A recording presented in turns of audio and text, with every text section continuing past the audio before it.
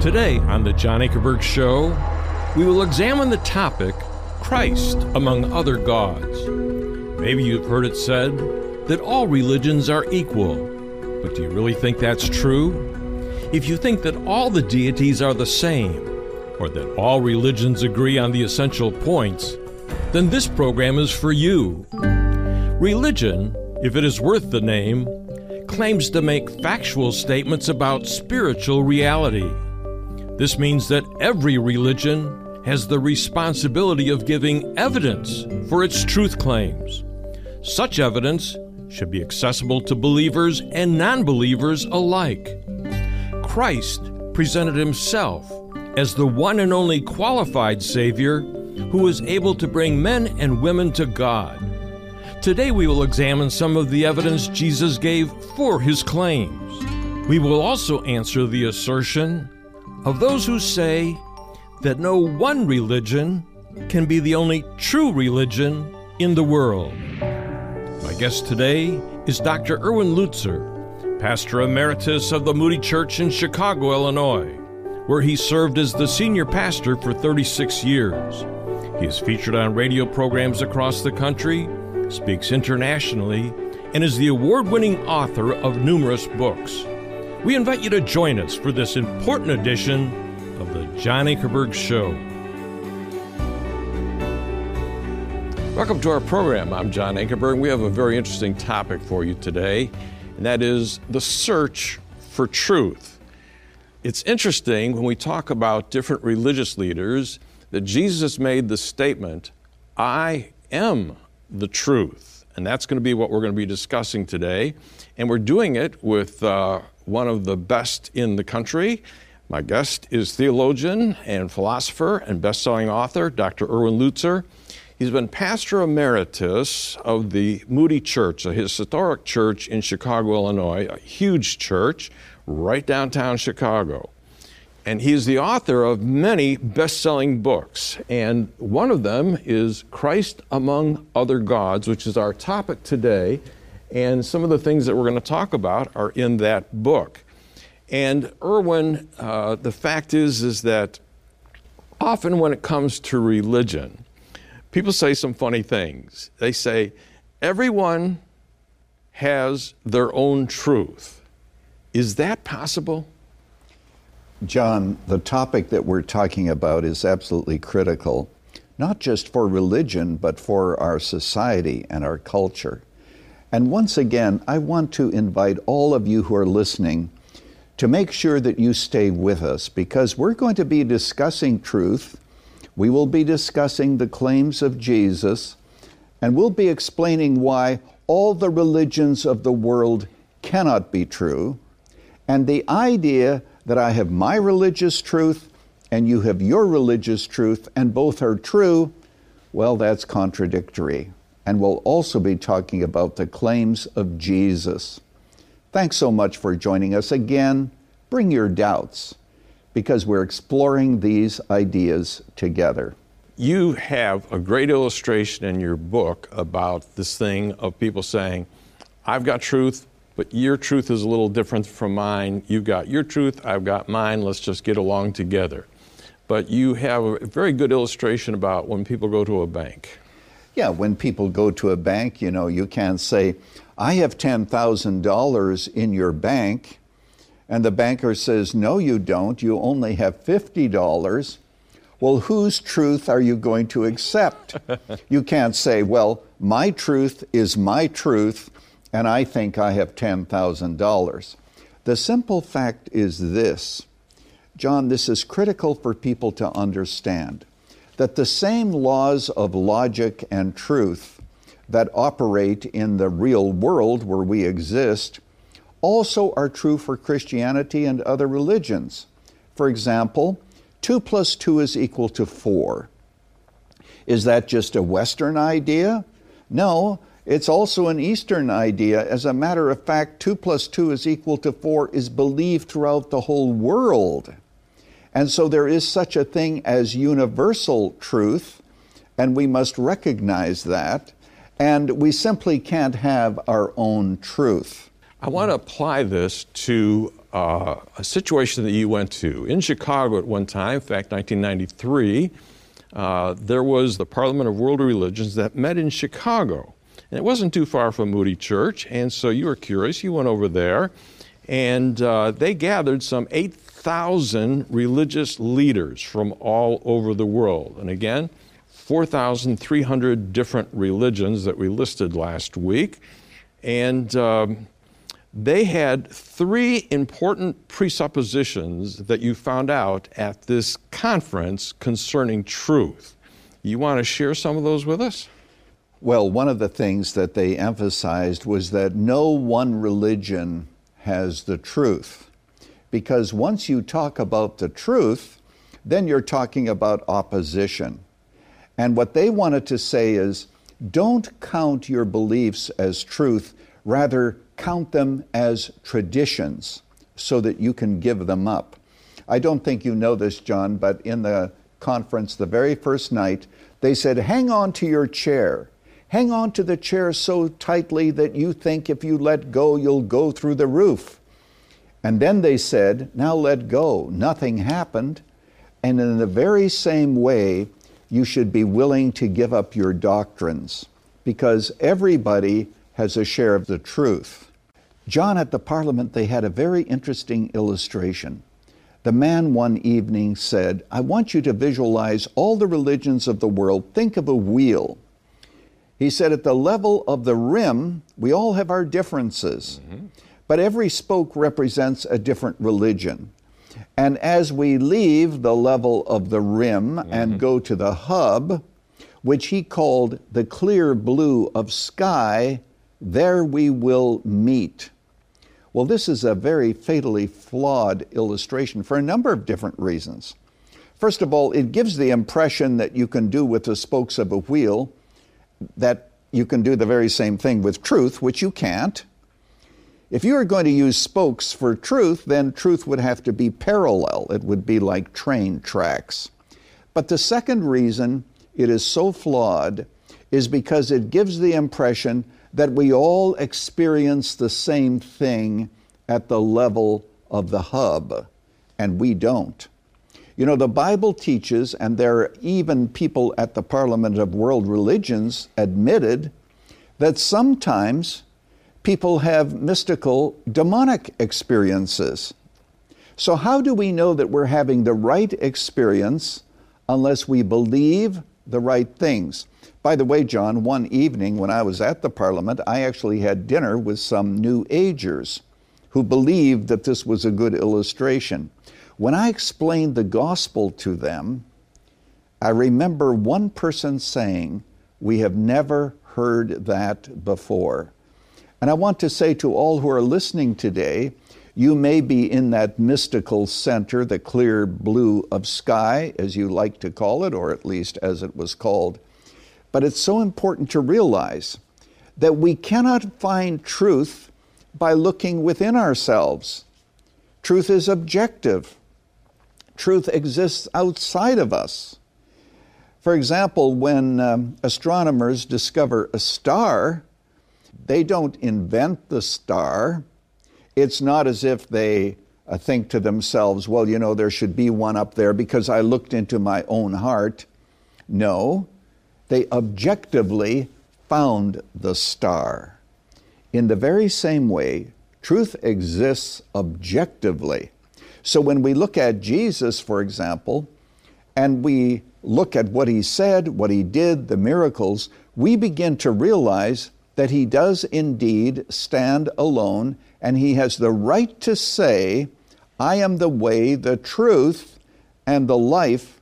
No man comes to the Father but by me. What an amazing statement. Yes. And he also said, you shall know the truth, and the truth shall set you free. For many people who are watching today, John, I believe that it will be the end of their journey, to some extent, looking for the truth, because we all want something that is true. Right. In our society, Erwin, I find a lot of people, both in our world, in business, and in politics, But also it's come over into the religious realm, and you found this at the Parliament of World Religions, that the word tolerance is coming in when you're talking about what people believe in terms of religion.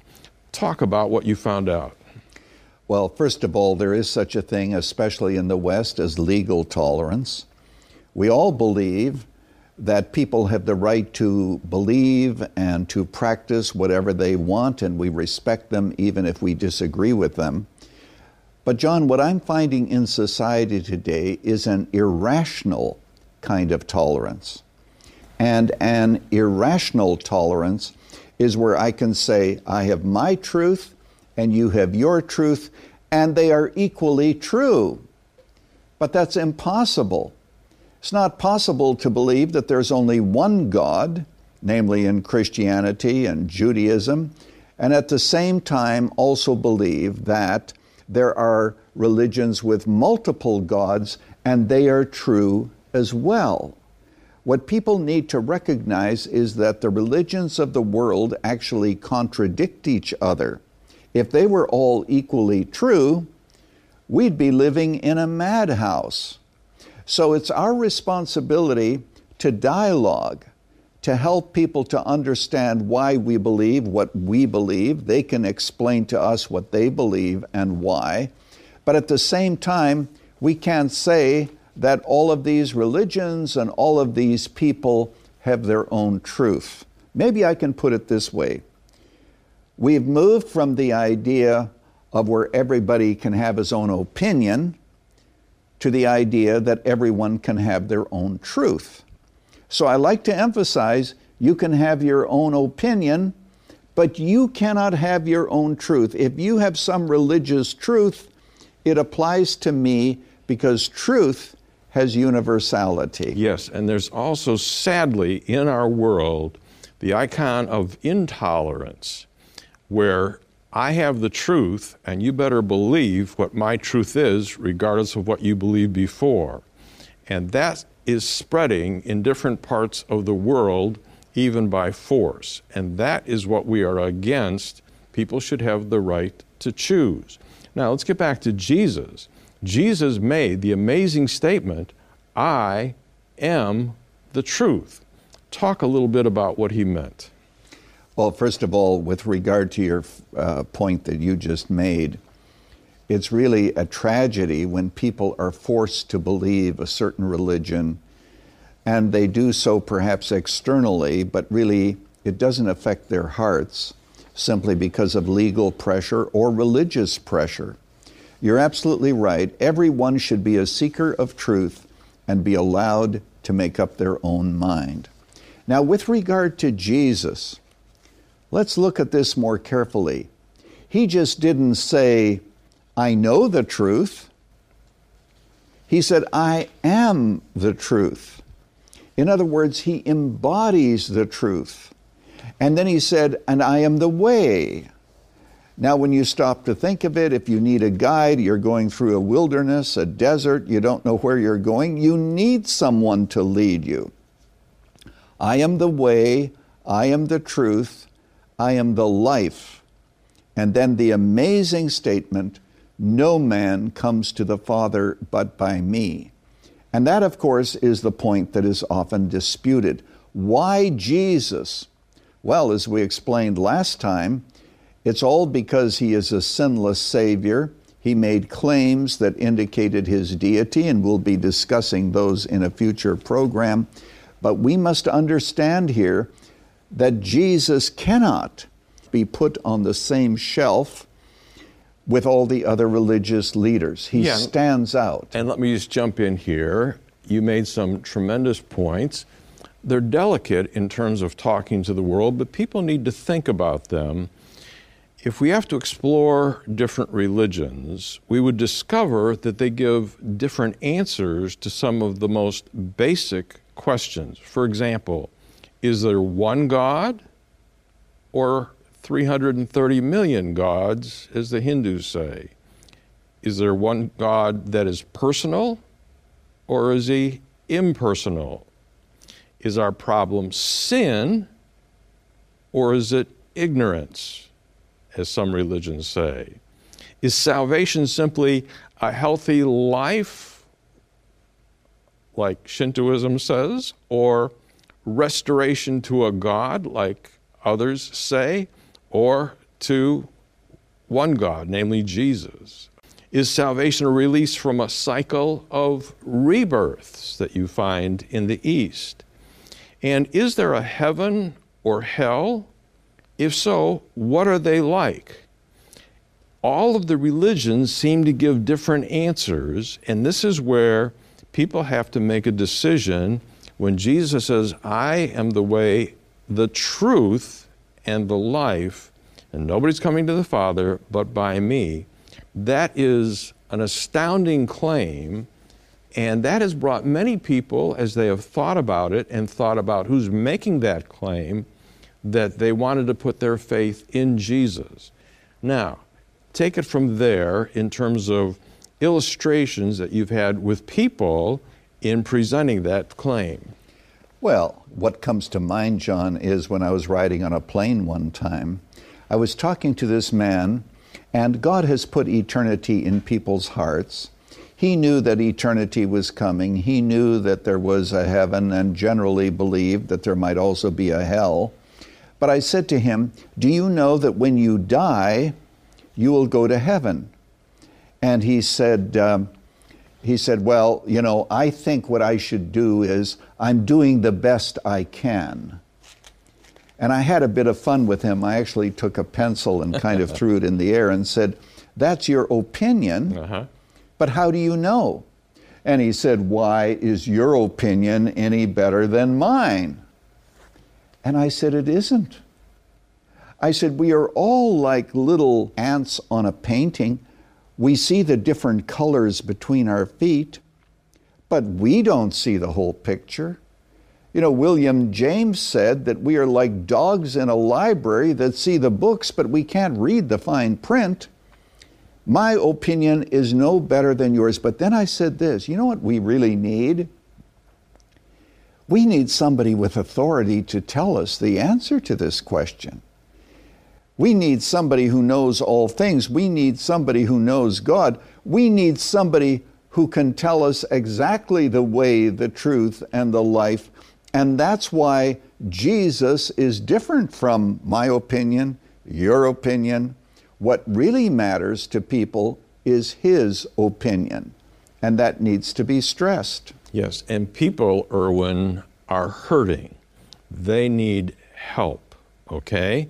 They need a God who can not only forgive their past, but give them help right in the present. And then with the COVID that's going around the world, because we're talking to 200 countries, there are some people that have got a new strain that's very dangerous, that in 3 days they can get it and die. And they want to know, can I believe in a God that will promise me He'll forgive my sins and He will take me to heaven? He can do that. Now, you've got some great illustrations about what God, the Lord Jesus Christ, can do for people that are hurting, that need forgiveness, but they don't know where to find it. I want to answer that question directly. I want to thank the many of you who have joined us, and now we come to perhaps what is the most important part of the discussion I've been having with John, coming to Jesus. Let me tell you that in Amsterdam there is a museum, and in the museum there is a painting by Rembrandt. It's called Night Watch. Many years ago I actually saw this painting, and it is indeed remarkable. But in about 1971, a deranged man ran up with a knife and began to cut it. Of course, the guards immediately stopped him, but the painting was damaged. The folks at the museum weren't exactly sure what to do with the painting. They knew it needed to be fixed, but nobody was sure that they would be able to fix it properly. So they just put it in a warehouse, and there it was. But there were some French artists, some French painters who said, we can fix that picture. So, according to the story that I read, it was actually taken to France, and there the artists and the painters fixed the picture. You know, as I was thinking about that painting, I was reminded of the fact that there are many people in the world who are damaged. You may be damaged because of what people have done to you. And by the way, you yourself may have done some things to damage others. We live in a very broken world, and people don't know where to turn. But you know, there is someone who can bring about a fixing in your life, if I can put it that way. There is someone who is able to repair you, to give you hope. Oh, throughout this world, you'll still find many different tribulations, many difficulties, but at last, you will have found someone who loves you, who died for you, who is raised again, namely Jesus, and no other religious leader has ever done that, and he is able to save you from your sins. You know, when you come to Jesus Christ, the good news is that you will be received. The Bible says, as many as received him, to those he gave the authority to become the children of God, even to those who believe on his name. Now, I want to say a word to those of you who have doubts. Let me be very clear. It's fine to have doubts. If you're an honest doubter, you come to God with your doubts. Now, if you're a dishonest doubter and you're not really interested in the truth and all that you want to do is find out reasons why you shouldn't believe, then perhaps at this point you are in a place in your spiritual journey where I cannot guide you. But honest doubt, God always receives it.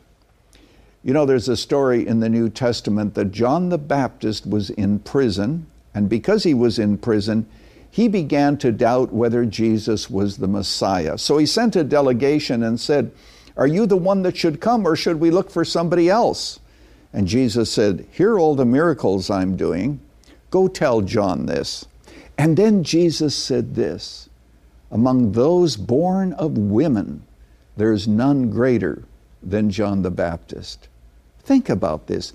Jesus said that at a time when John was sitting in prison, doubting. Come to Jesus with your doubts. Ask him to repair you. Ask him to forgive you, to receive you, to welcome you, that you might become one of his children, and you will be one of his children forever. You can do that. God has led you to this moment. I urge you to believe on the only one who's able to make great promises and keep them. Would you pray with me?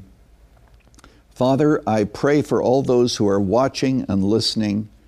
I ask, Lord, that you will work in their heart and show them that Jesus is not just the Savior for the Western world, but he's also the Savior of the Eastern world. In fact, he is a worldwide Savior for all who believe. We thank you and we love him. In Jesus' name we pray. Amen. Folks, I'm so glad you joined us. This last week I've had two 20-year-old boys that have said, "Can you help me? I want to commit suicide." Some of you are suffering in your heart and you need help and you haven't found it in any of the things that you've tried. David said, "He, God, restores my soul." You need your soul restored. You need life, liberty inside of yourself, forgiveness. Only Jesus can give you that. Jesus said this, if you're in that condition right now, "Come unto me, all ye that labor and are heavy laden, and I will give you rest." That's what Jesus will do for you.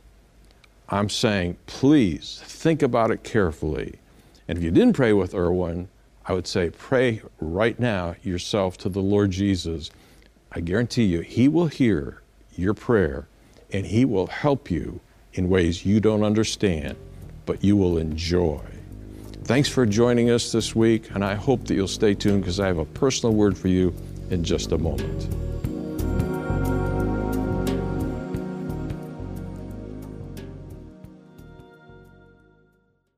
For additional resources or to view our TV program, log on to jashow.org. That's jashow.org.